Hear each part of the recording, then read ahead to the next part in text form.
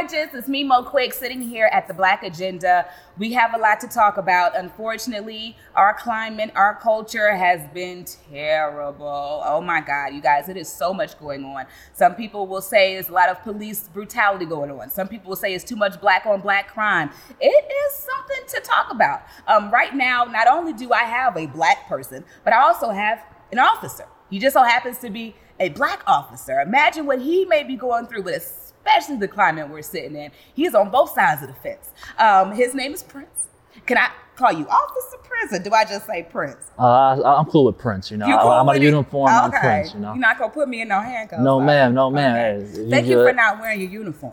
Nah, okay, let's not do that. It makes me nervous. Why does it make us nervous? I think from, you know, as a kid, you see authority. Yeah. And as growing up, now it's like you're afraid of that uniform. You're afraid of that badge.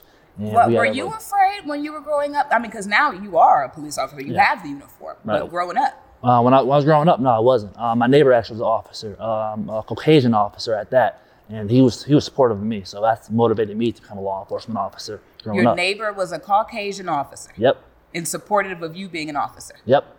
Your dad? Your mom? What did they think? My father passed away, but my mother, when she found out that I wanted to be an officer about 6 years ago, she was concerned about it, but she supported me all the way because she knew my morals, she knew where my heart was, and she knew I wanted to make a change and be there for our black community. Because in the day, what was going on with Trayvon and in the past, we needed to be that bridge of the gap. We needed to be that go-to people when our community needed help. Now it's time for, I think, black officers to speak up and not be silent and be that movement inside the department. Okay, so let me tell you guys, how Prince and I met was actually online. I made a post about the climate. I believe at that time the riots had just broke out, and he spoke. He said, I'm a black officer. I'm reading all of these comments. What did you say to me? I advised her, you know, it's not all black officers that are, we know how you guys feel, because outside of uniform, we're black. We see our people hurting, and we want our people to know we're not, how you guys say, Tommy Johns or whatnot. We want to be that change. You know, we want you guys to understand, we with you. We know we hurting too, just like you are. Just bear with us. Don't take it out on us. We are a team. So don't hate us. I understand you hate the badge, but we are here with you. We are a unit. We are together. We want to make a change. We want those people who are not getting with the program to make sure everyone's safe, then they need to go. How do you feel when you hear somebody call police officers like yourself an Uncle Tom?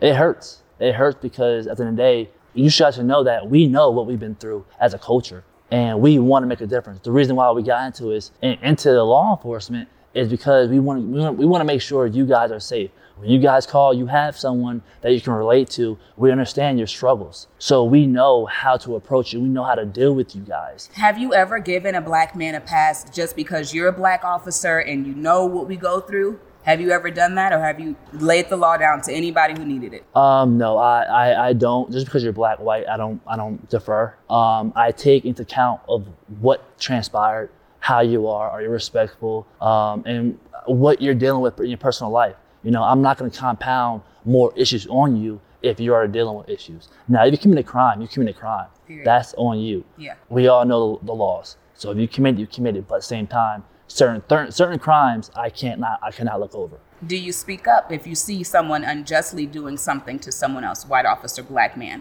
Yes, I speak up no matter what. I've always grown up in a family where speak up, speak your mind, because you never know what could happen if you stay silent. And I've done that now. I've done that with my department now or my prior department. I think honesty and speaking up is the best model to go by, because when you stay in silence, something bad can happen, and we need to speak up and weed out those ones that are not falling into the system, the correct system. Absolutely. Thank you, Prince. I really appreciate you for coming and having this open forum with us. Thank you. I appreciate you for having me, and hopefully we meet again. Absolutely.